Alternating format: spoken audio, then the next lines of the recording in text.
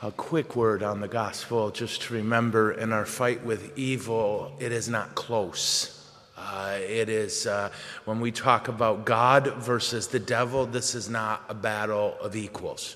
Our Lord expelled a demon with a word, and we need to remember that.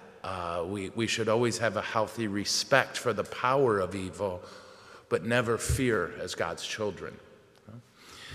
I do want to talk about in our first reading, when I read it, I think of a priest friend of mine who was praying Mass. He was filling in for someone, and he was a retired priest. And he said through the entire Mass, a guy sat in the front row, and he talked to the guy next to him. He said, the whole Mass. And he said, I was trying so hard not to be angry. He said, and he never stopped.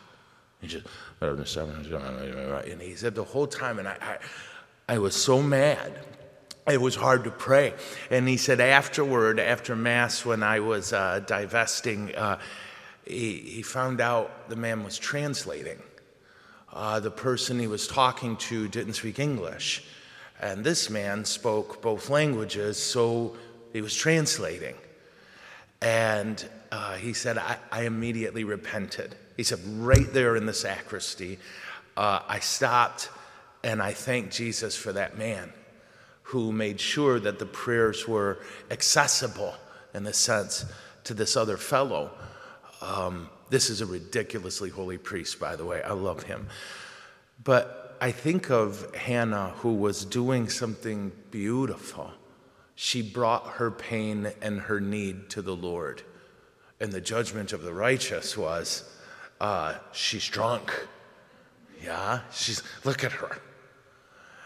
And then when the priest kind of gets caught being wrong, she's so gentle with him. I gotta say, if I somehow get judged harshly because I'm praying, I don't think my response would be so lovely as her. I think I would be so excited I get to be righteous. How about you? Well, I am persecuted for righteousness. No, she's tender with him. She's gentle and she's respectful. There's a lot here, hey? But I think in the end, it's important for us to remember, and I love that my dad says this, I don't know what I don't know. I don't know what I don't know.